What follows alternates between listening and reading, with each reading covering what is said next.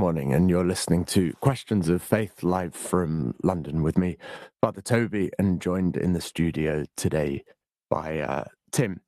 And want to begin with a prayer, as always, asking for God's help, for the intercession of the saints and the angels, that we answer these questions well with humility and help lead others into faith. And today especially we ask the intercession of San Juan Diego, the one to whom the Virgin of Guadalupe first appeared, and whose tilma is still so beautifully preserved in the magnificent shrine of Guadalupe in Mexico City.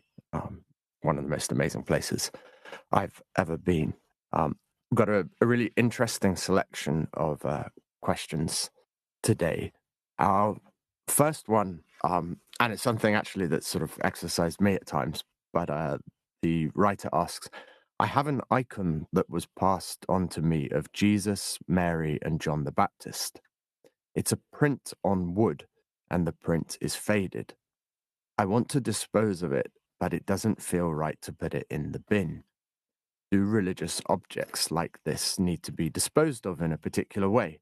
I remember hearing that priests' robes are burnt when no longer in use. Please help. And the quandary sort of which first had me sort of wondering about something like this was as a flat warming present many, many years ago, somebody bought me a sort of Jesus soap on a rope, which is obviously wrong in so many different ways. But there was a little bit of a problem of, obviously, I'm not going to use this thing. But what am I going to do with it? Because it's been made in some way to bear the image of Jesus, and so therefore deserves a certain respect, even though it's an irreverent object. And yeah, I wasn't really sure what I was supposed to do. And this speaks partly to a problem in our society, I think, with a proliferation of images. Images actually, sort of other than actually seeing people in person, images used to be incredibly rare until relatively recently in our history, and now there are just images absolutely everywhere, and some images that are fleeting, on a digital advert, computer screen, other sort of cheap manufactured or mass-produced sort of prayer cards, and there's such a proliferation of the image that the image has lost something of its value.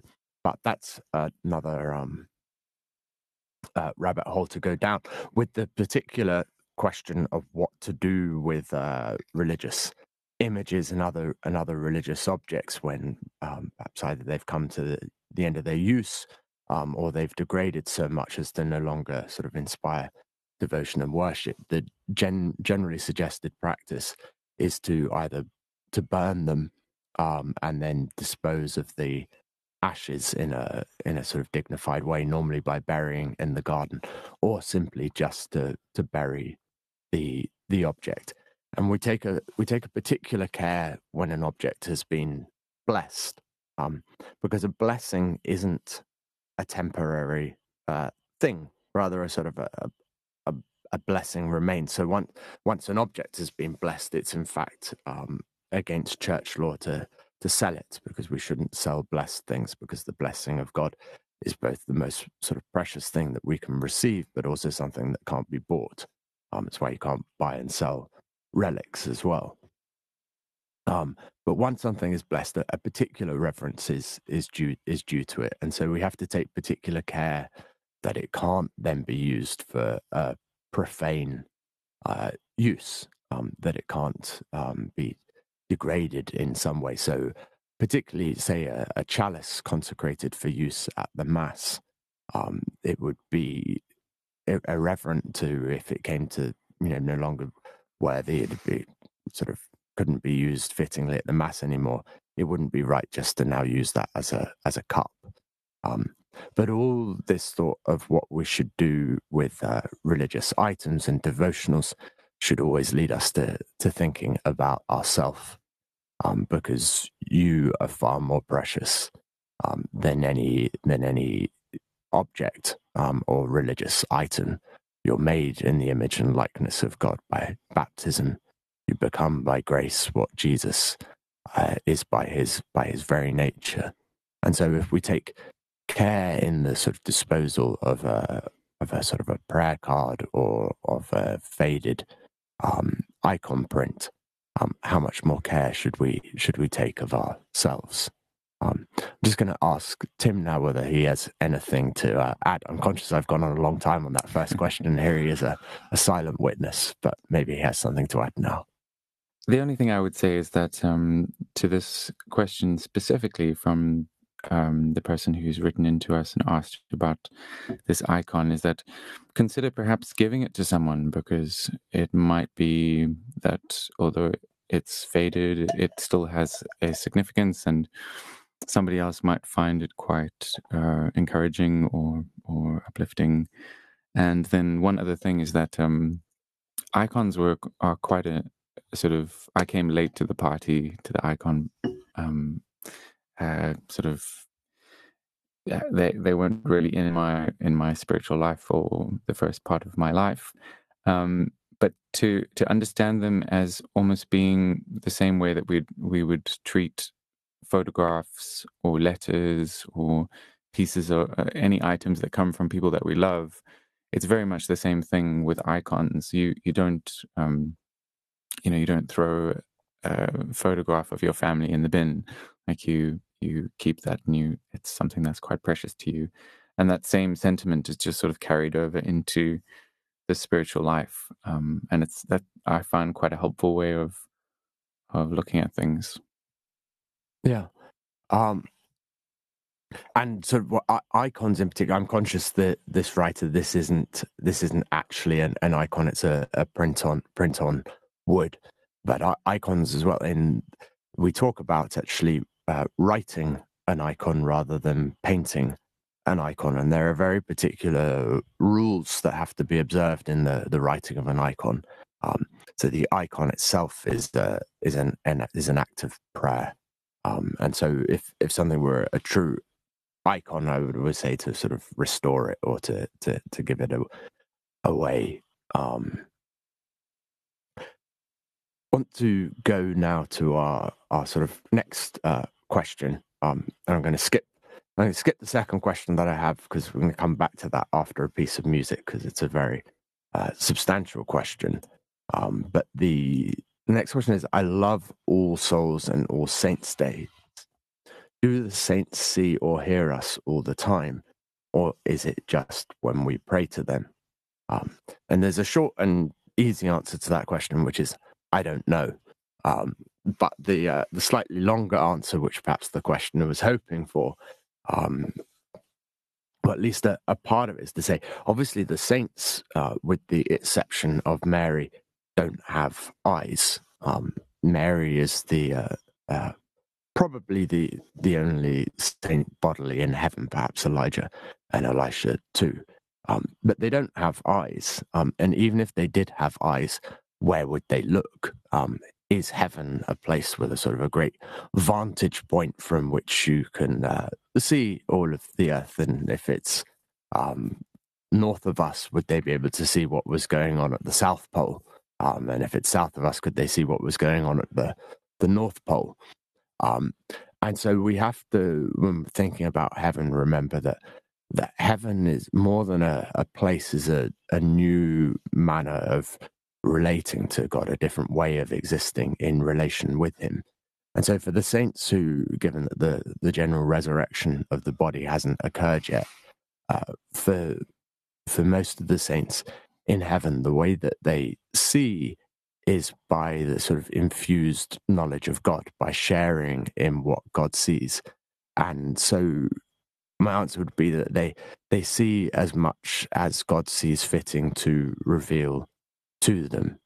And so I would speculate that a saint always, hears the prayers and sees the person who is praying for his or her intercession. And perhaps if a saint particularly loved a particular place or a type of thing, that saint is granted the knowledge of that place or people doing that activity. There's a whole nother debate, but given the questioner didn't quite ask that, although they said, I love all souls, they didn't ask, do the souls in purgatory see us? I'm going to dodge that one, but the answer again to that one would be, I don't know. But Tim might want to take it on. Oh, yeah. Souls in purgatory, I'm also going to have to dodge that one. I found your response to that quite obscure at first, but I think that's really interesting that it perhaps brings up more questions than it answers, just thinking about, well, what would the saints be like when they do have their bodies, if they, with this infused knowledge, and then the what comes when we have our resurrected bodies and we do have eyes. But I think it's true. I think we can be sure that at least when we pray and invoke the saints' intercession, that they do in some way witness to that, whether that witness is a seeing or just having some kind of knowledge. We don't know. Those questions will be answered later. Yeah. Well, I'm glad my answer went from somewhat obscure to shedding a little more light, although not the fullness of light that there will be in heaven. I think that point might be a good point to go to our first piece of music, and then we've got a rather meaty question on democracy in the church to come back to after that. Thank you so much, Father Toby. I'd also like to tell the listeners that I'm opening the phone lines. If you'd like to call in, the number is 01 223 375 564. 01 223 375 564. And this is It Is Well With My Soul.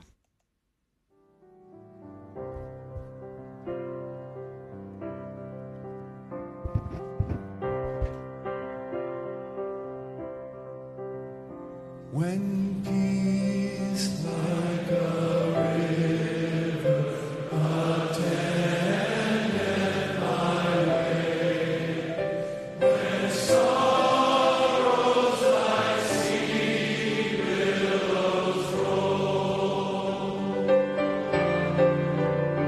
whatever thou hast taught me to say, it is well.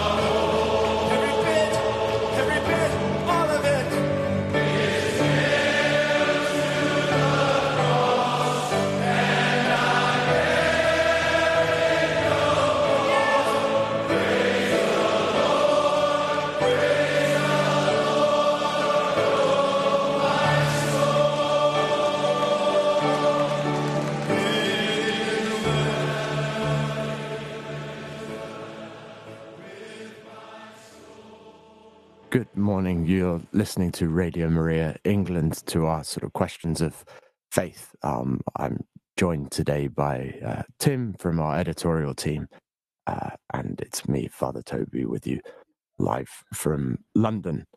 Our next question today, which is a very topical one and probably in many minds quite a sort of controversial, or one that's likely to start debates, is as follows.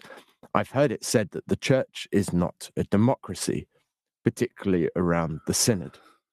I was thinking that the Pope is elected by vote, and so this is a democratic process. And please don't say it isn't. It is a vote, even if it's one led by the Holy Spirit. Why is democracy so restricted in our church? And I'm going to hand that one over to Tim, who's giving me a wry smile at potentially a hospital pass. All right. So I think the reference to the Holy Spirit here is really important, because at the end of the day, if we desire to be led by the Holy Spirit, the church needs to be led by the Holy Spirit ultimately. And how that leading happens, whether it happens through a hierarchical way where you have one person who kind of is leading, listening to the voice of the Holy Spirit, or if you have a more democratic way, our aim and our hope is that the Holy Spirit is working through these means, one way or another. I think that it would be more problematic if everything was decided on by vote, making the church a democracy, because it would mean that the Holy Spirit was always working within the majority. And I don't think that that's true. I don't think that that the majority holds is always in tune with the Holy Spirit. So I think that it would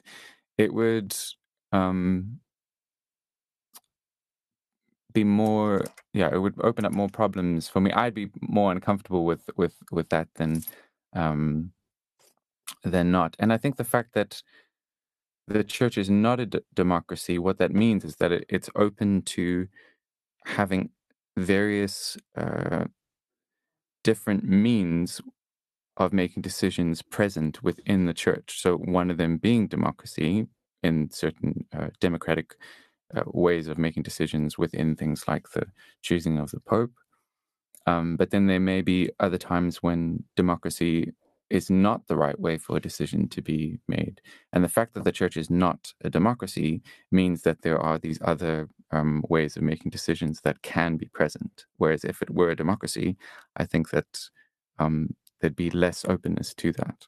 That's the best I can do. There you go. And that was very helpful. Thank you. I would say resoundingly, the church is not a democracy, but it does use democratic institutions in some of its decision-making. The church is a monarchy and Christ is the king. We have the feast day in the liturgy of sort of Christ the King of the universe. The question then is how Christ rules in his church, and how his church sort of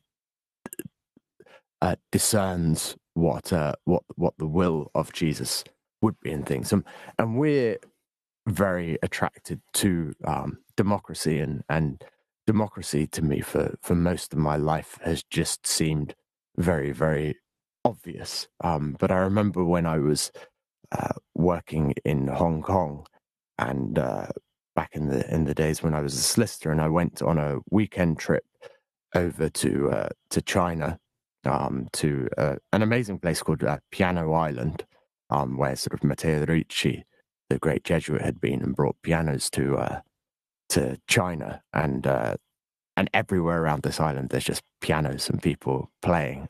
It's really quite wonderful. But I met a young Chinese university student there at the University of Xiamen, and he said to me, "Can I just spend some time with you? I want to improve my English."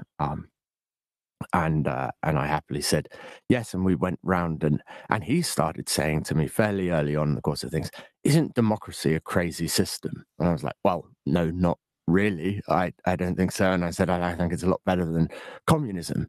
And he said, "But in democracy, even stupid, ill-informed people get to vote."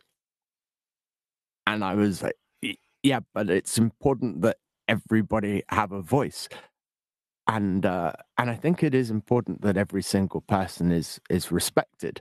But if we were going to have a sort of a vote on the sort of, what is the nature of Jesus, or we were going to decide an element of church teaching, then it would seem that that immediately would think, well, who is qualified to think about this matter? That doesn't mean that you say other people aren't important. They are very important, because what the church teaches about this sort of affects their lives. But nonetheless, what they have to contribute to a particular discussion, or how much weight should be given to their view, is going to depend somewhat on how informed, and I would say more importantly, how holy they are. And it's very true that at times in history, the majority of people would have voted for practices that we now find abhorrent. In certain societies and times and places, the majority of people would have been in favor of slavery. And we wouldn't say that it was the right thing to have slavery because the majority of people would have voted for it.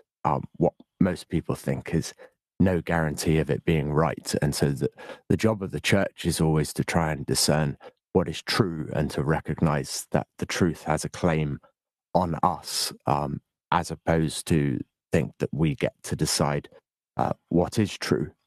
But it does seem that there are certain aspects of church governance where democracy seems appropriate, or seems like it should be at least one part of the decision making.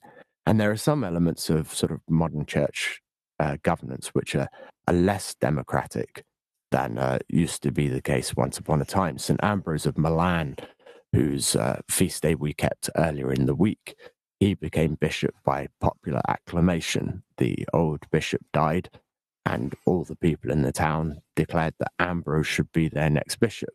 And this was despite the fact that he wasn't yet a priest, nor even baptized, as it happened. Whereas now the sort of selection of new bishops really sort of takes place behind sort of closed doors, and I don't think that's a good thing. I think there should be wider consultation in the selection of bishops, because I think the sort of people on the ground have something sort of very valid to add to who do they think are the wise, good, and holy pastors who should lead the church. And then you have something like the synod, which is perhaps like the largest sort of consultation exercise ever engaged in the history of the world. It doesn't seem to me people have kind of really commented on this fact, but an idea that a consultation exercise would go on with every single Catholic around the world, a consultation exercise with over a billion people, that's quite a remarkable thing, and even on a purely logistical level, quite remarkable that should take place. And the synod is democratic in certain ways, but ultimately is a consultation. And so the proposals that are put forward, which will be voted on by various members of the synod, aren't ultimately binding. And obviously that's going to be unsatisfactory to some, and to others, a relief that it might preserve the church from possible error, which sort of a voted upon procedure might lead us into. But to sort of come full circle, the important thing is that the sort of the holiness of the people and the prayerfulness of the people engaged in the decision making, and the Holy Spirit can operate through a vote And I think the Holy Spirit can also operate through the drawing of lots, as we saw with the sort of election or selection of the first new apostle after the time of Christ, when the disciples drew lots and decided upon Matthias to replace Judas. I don't know if there's anything further you'd like to add to all of that, Tim. I think reflection. the whole question of the synod is obviously what has sparked this question, and there is the idea of the sensus fidelium, where the church, that is the faith of the people of God, and the doctrine that the church as a whole, the people of God as a whole, cannot err in matters of faith. So it might seem logical to say, well, in order to find out what the Holy Spirit is saying to the church, the best thing to do is to take a census and to see what the faithful believe. But I think I know that Cardinal Newman, John Henry Newman, wrote about what this actually means. Is it's not about taking a census and seeing what people want in the church, but it's about rather the way a doctor would take the temperature of a patient to see what is actually present within the body of the patient. That's what the church, or the leaders of the church, do when they trying to, for example, see whether the church actually believes something like the Immaculate Conception, which we celebrated yesterday, that this is something that would have been in the hearts of the faithful. And there are times when the church consults on these matters. But I think there's been a little bit of a confusion between that. We're seeing what is in the hearts of the faithful in terms of what they believe, and what's happening in the synod, which is often trying to push forward new ideas or new decisions and things like that. And so ideas of democracy kind of become a little bit hazy. Yeah, and there's an important point to be made about when we speak about the faithful, and the sort of Tim raised there about St. John Henry Newman, who drew the distinction between divine faith as infused virtue and private and sort of human faith and private judgment, because if somebody sort of says with regards to church teaching, what's sometimes described as a sort of cafeteria Catholic, well, I agree with this part and I agree with this part, but that can't possibly be true. That can't possibly be true. Then who or what is their faith actually in? Their faith is then, without wishing to sound patronizing, that might sound offensive to some people, their faith is then in themselves and their own judgment. And they have appointed themselves the arbiter of all truth. And that's why divine faith is such a radical thing, and something which I didn't have for the first 23 years of my life, until a priest sort of had a very helpful discussion with me. And divine faith is a radical new way of existing in relationship with God, whereby I trust in what he teaches, and I trust in the church that he's founded, and whereby I believe something, even though at first blush I think this is hard or this sounds difficult, because normally the things that I balk at or sort of back away shouting from are things which are calling me to love in a more radical way, which are calling for an opening up of my heart to a new way of being. And if we don't have this sort of open disposition to church teachings which we find difficult, that doesn't mean that we don't explore them with the fullness of our intellect. But if we don't have an openness to the fact that I might be wrong, that my initial impression, my initial reaction to something might be wrong, then we will never grow, we will never learn. And essentially what we've created is a sort of a god of our own instincts, a god of our own private judgment. And we've turned ourselves into an idol. So this idea of like divine faith versus human faith is a really important one. And St. John Henry Newman is very interesting to read on this, because he went through a real sort of journey himself on the way into the Catholic Church.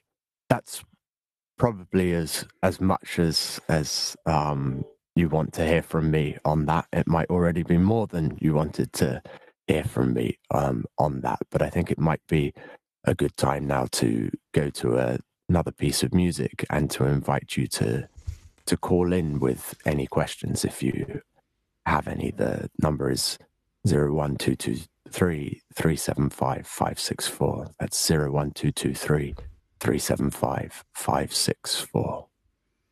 Thank you, Father Toby. This is Poor Wayfaring Stranger from the Hillbilly Thomists. Poor wayfaring stranger, traveling through this world below. There's no sickness, no toil or danger in that bright land to which I go. I'm going there to see my Father and all my loved ones who've gone on. I'm just going over Jordan. I'm just going over home. I know dark clouds will gather round me. I know my way is hard and steep, but beauteous fields arise before me, where God's redeemed their vigils keep. I'm going there to see my mother. She said she'd meet me when I come. I'm just going over Jordan. I'm just going over home.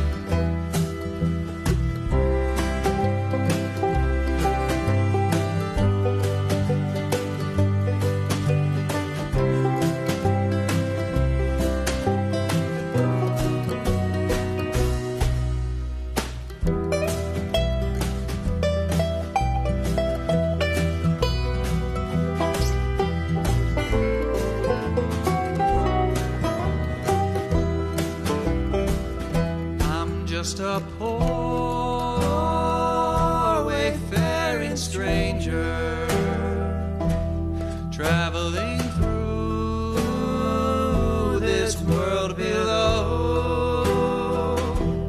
There's no sickness, no toil or danger in that bright land to which I go.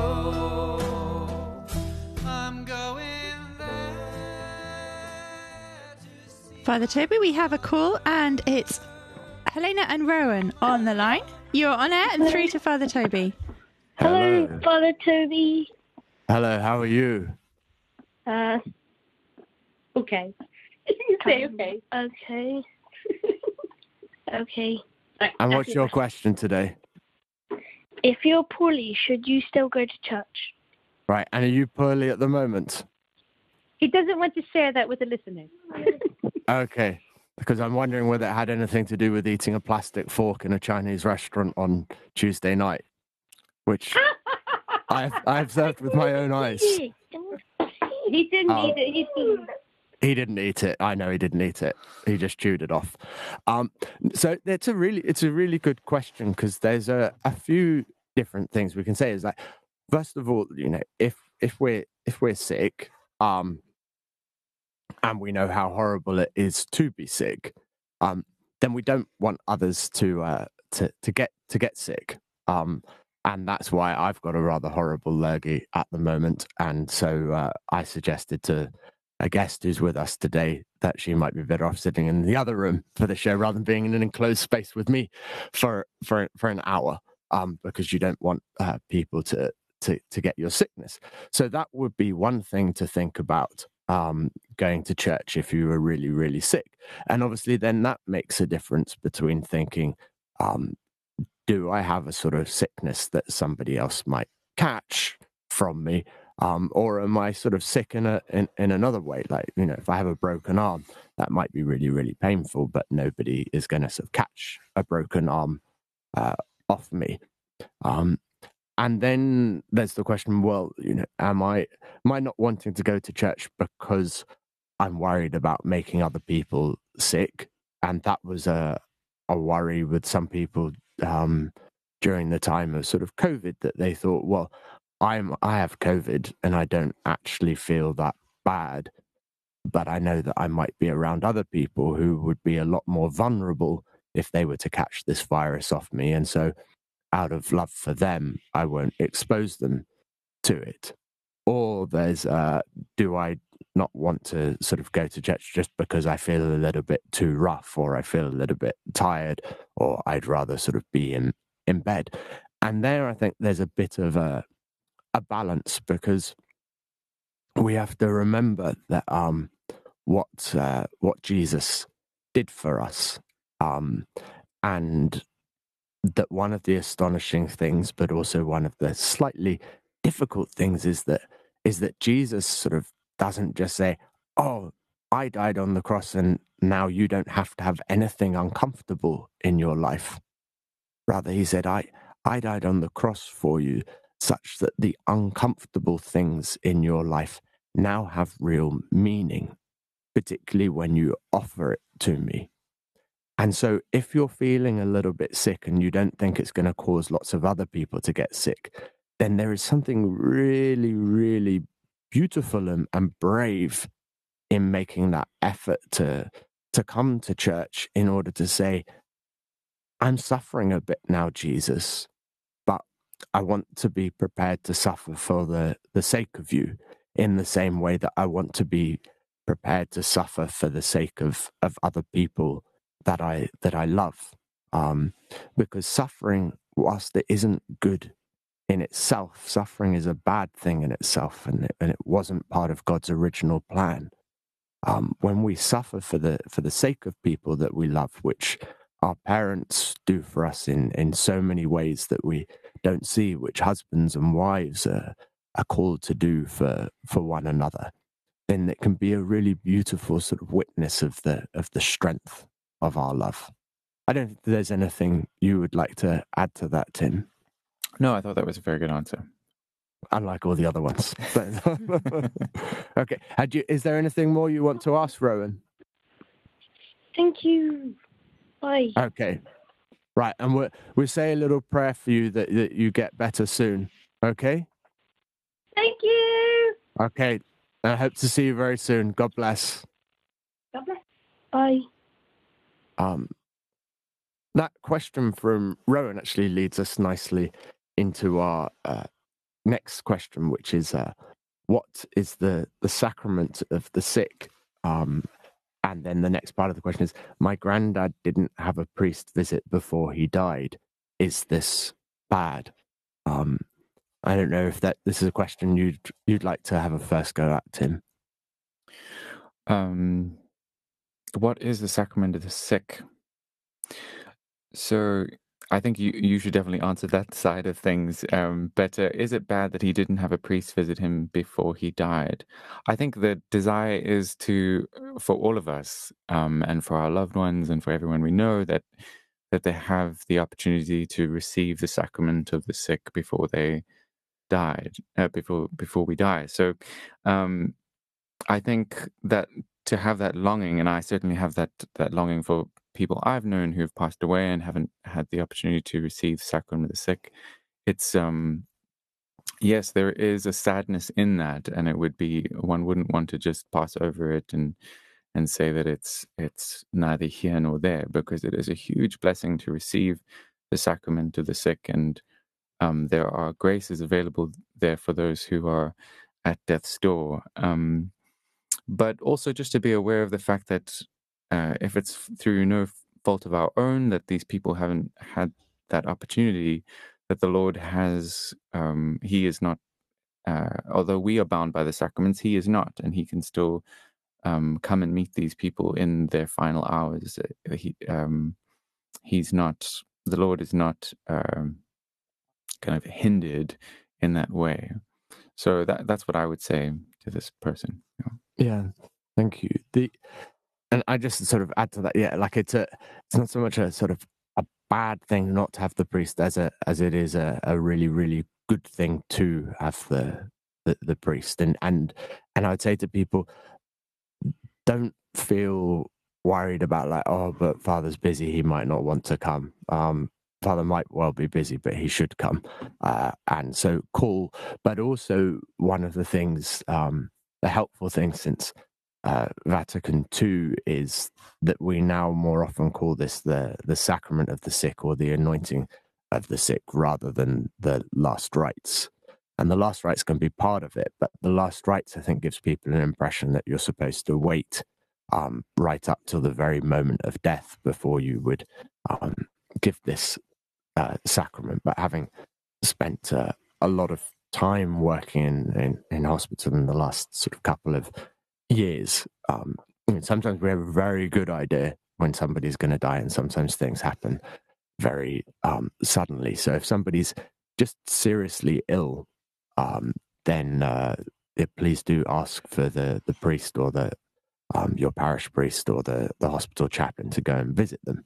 But the sacrament of the sick, in terms of what it is essentially our being faithful to the example of the early church, and of sort of Christ's teaching. And at the very beginning of the sacrament, the priest says the word, through the apostle James, he has commanded us, if there are any sick among you, let them send for the priests of the church, and let the priests come, anointing them with oil in the name of the Lord, healing them and forgiving their sins. And so that's what the priest comes to do in response to that command from the apostle James, to anoint the sick with oil and to forgive sins. And anointing is a old symbol with a much longer history than this particular sacrament. People are anointed for various different purposes. The name Christ means the anointed one, but in this case, the anointing is especially for healing, and for strengthening, and the healing is in sometimes in the hope of that through this oil and the prayers and the grace of God, that the person might recover from the sickness, but more importantly, and always, that they might be healed in their soul. And the strengthening is because sickness is hard. Sickness is difficult. We all know how even a fairly sort of minor cold can change our mood, our disposition. in various ways, and serious sickness can make faith hard. And so part of the effect of the sacrament of the sick is to give the person the strength not to lose faith, not to lose trust in the love of God for them at that moment, and in this the hour of their passion, the hour of their crucifixion, to stay close to Christ, knowing that if they stay close to Christ in the difficulty, then they will be reunited with him in the fullness of glory in the resurrection. And it's an astonishingly beautiful sacrament. Amongst the greatest privileges of being a priest is giving the anointing of the sick. And it's amazing how many nurses in the hospital, especially sort of nurses of other religions or no religion, who've commented to me, I just found that incredibly beautiful. Or the number of nurses who, after I've done that, said, could I have a blessing, please, Father, or who asked sort of more questions about this. And for families as well, I've realized ritual is really, really important, because death and suffering is difficult, and we can become a little bit clueless as to what I'm supposed to do. And so I often see sort of families when their loved one is near death, and they're standing there and they're all a bit awkward. And the lovely thing about sort of liturgy is that we don't have to invent it ourselves. It's given to us, and we can be doing something without having to think sort of too hard about creating something.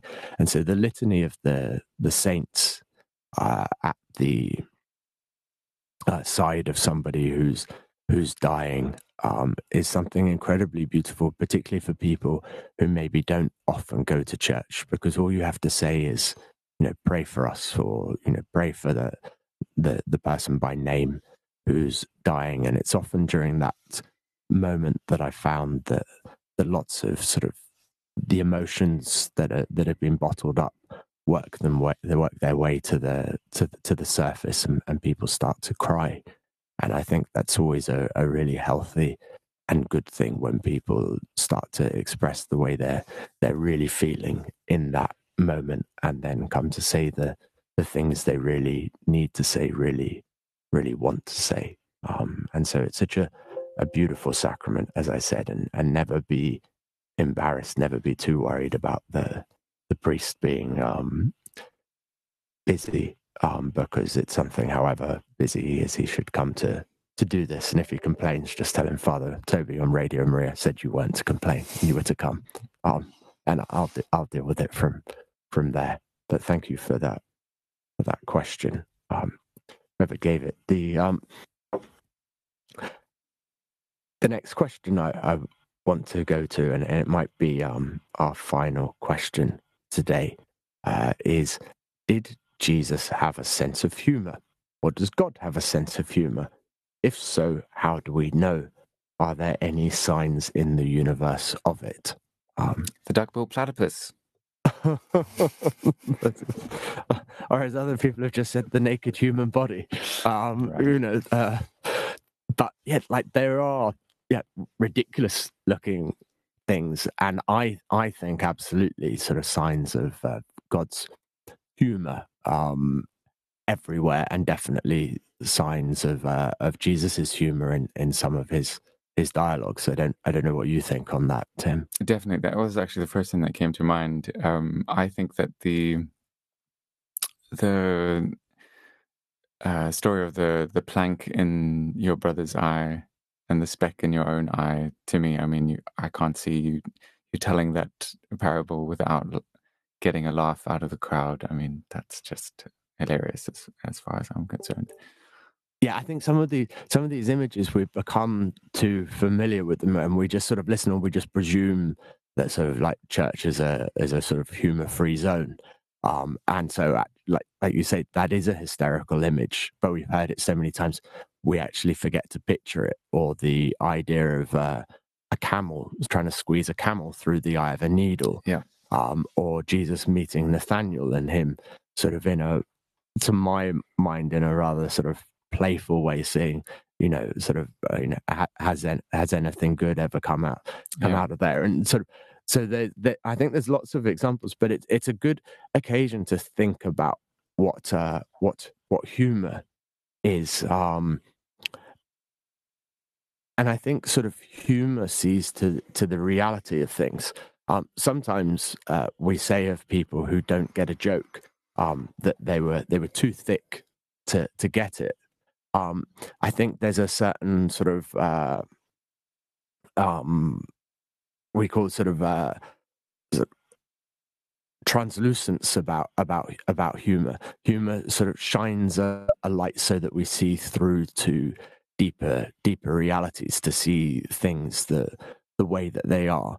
And so there can be a humor which is just sort of degrading, and a humor which drags down, and a humor that makes things seem less sacred than they are, and that's not a good thing. The humor that tears down, but the humor that sees beyond the superficial to the reality of things, whether it be the sort of observational humor about like our behavior and the funny things that we do that enable us to not take ourselves too seriously, or the humor that lets us see a profound truth.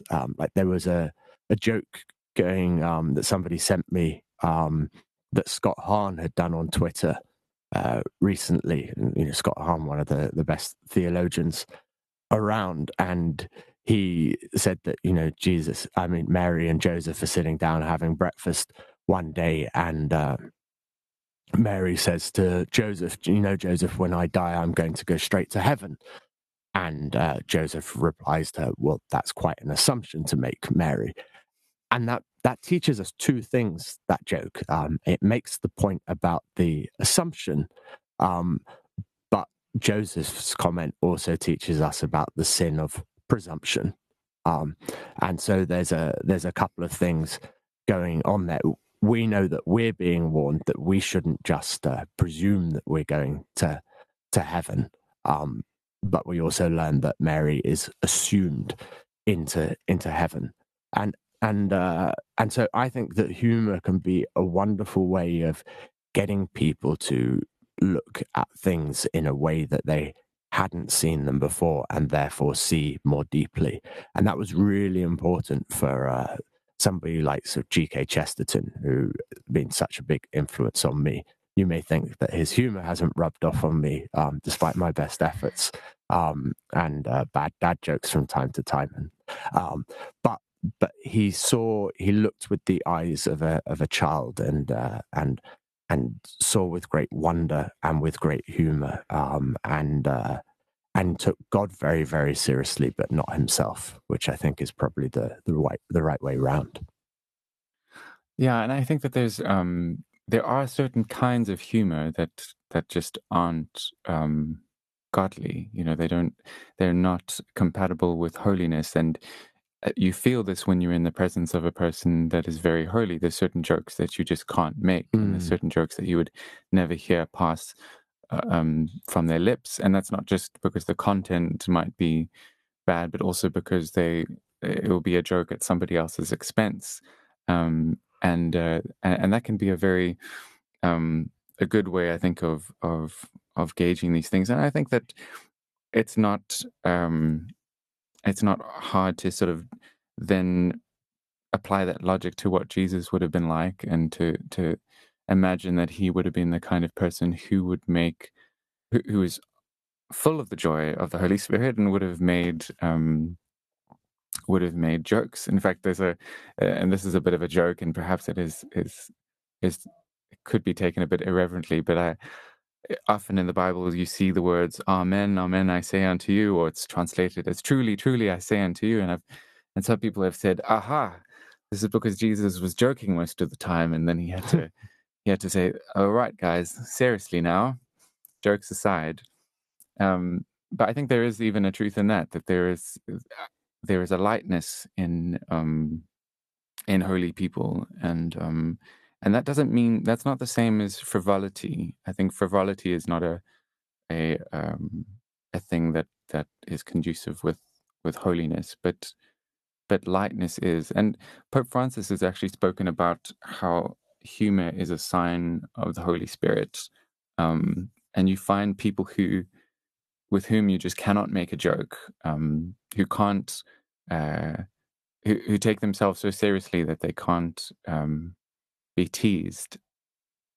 As it's not a good thing. I don't think it's a sign of. There's a kind of seriousness there that is not a sign of the Holy Spirit. Yeah, I think my best friends are the ones who are sort of rudest to me, because we particularly, I think, for the English, we use humor as a way of saying things that we might not say in straightforward language, and so we use humor to sort of point out somebody's flaws, which is sort of the pointing out of somebody's flaws and yet not worrying that that's going to be the end of the relationship is a sign of love and a sign of sort of wanting that person to be more and to become who they could be. And I'm not seeking to encourage a load of emails with people writing in telling me all my flaws, although perhaps I am open to that. But it's always really good for me to be with my sort of good friends from school and from uni who, if I was getting a little high-headed, very quickly bring me back down to earth, and so that's another way that humor can be used into sort of slightly to sort of prick an ego that maybe is getting overinflated, but to do it in a not spiteful way, or to say a truth with charity, in a way that just saying it without the use of a joke may have been too harsh. I think that's probably about all we've got time for this week, but thank you for a great set of questions, and thank you to Rowan for phoning in. Please do remember that you can submit questions to us throughout the week, details on the website, or you can call in at any time. Very shortly, we're going to be going to the Mass at Walsingham, and I just want to finish with a prayer now. We thank you, Lord, for this time together, this time in which we seek to come to know you better, to come to know better your will for us. And we give you thanks for the gift of life. We give you thanks for the gift of your revelation of yourself to us, that you not only made us in love, but that you have made your love known to us in Jesus Christ. And we give you thanks for the gift of our Blessed Mother, and we ask her intercession as we pray together. Hail Mary, full of grace, the Lord is with thee. Blessed art thou amongst women, and blessed is the fruit of thy womb, Jesus. Holy Mary, Mother of God, pray for us sinners now and at the hour of our death. Amen. So thank you very much for joining us, and I will be back a little bit later, praying midday prayer with Tim, and then word for today at 1:15. But in the meantime, we go to the Angela Center Mass.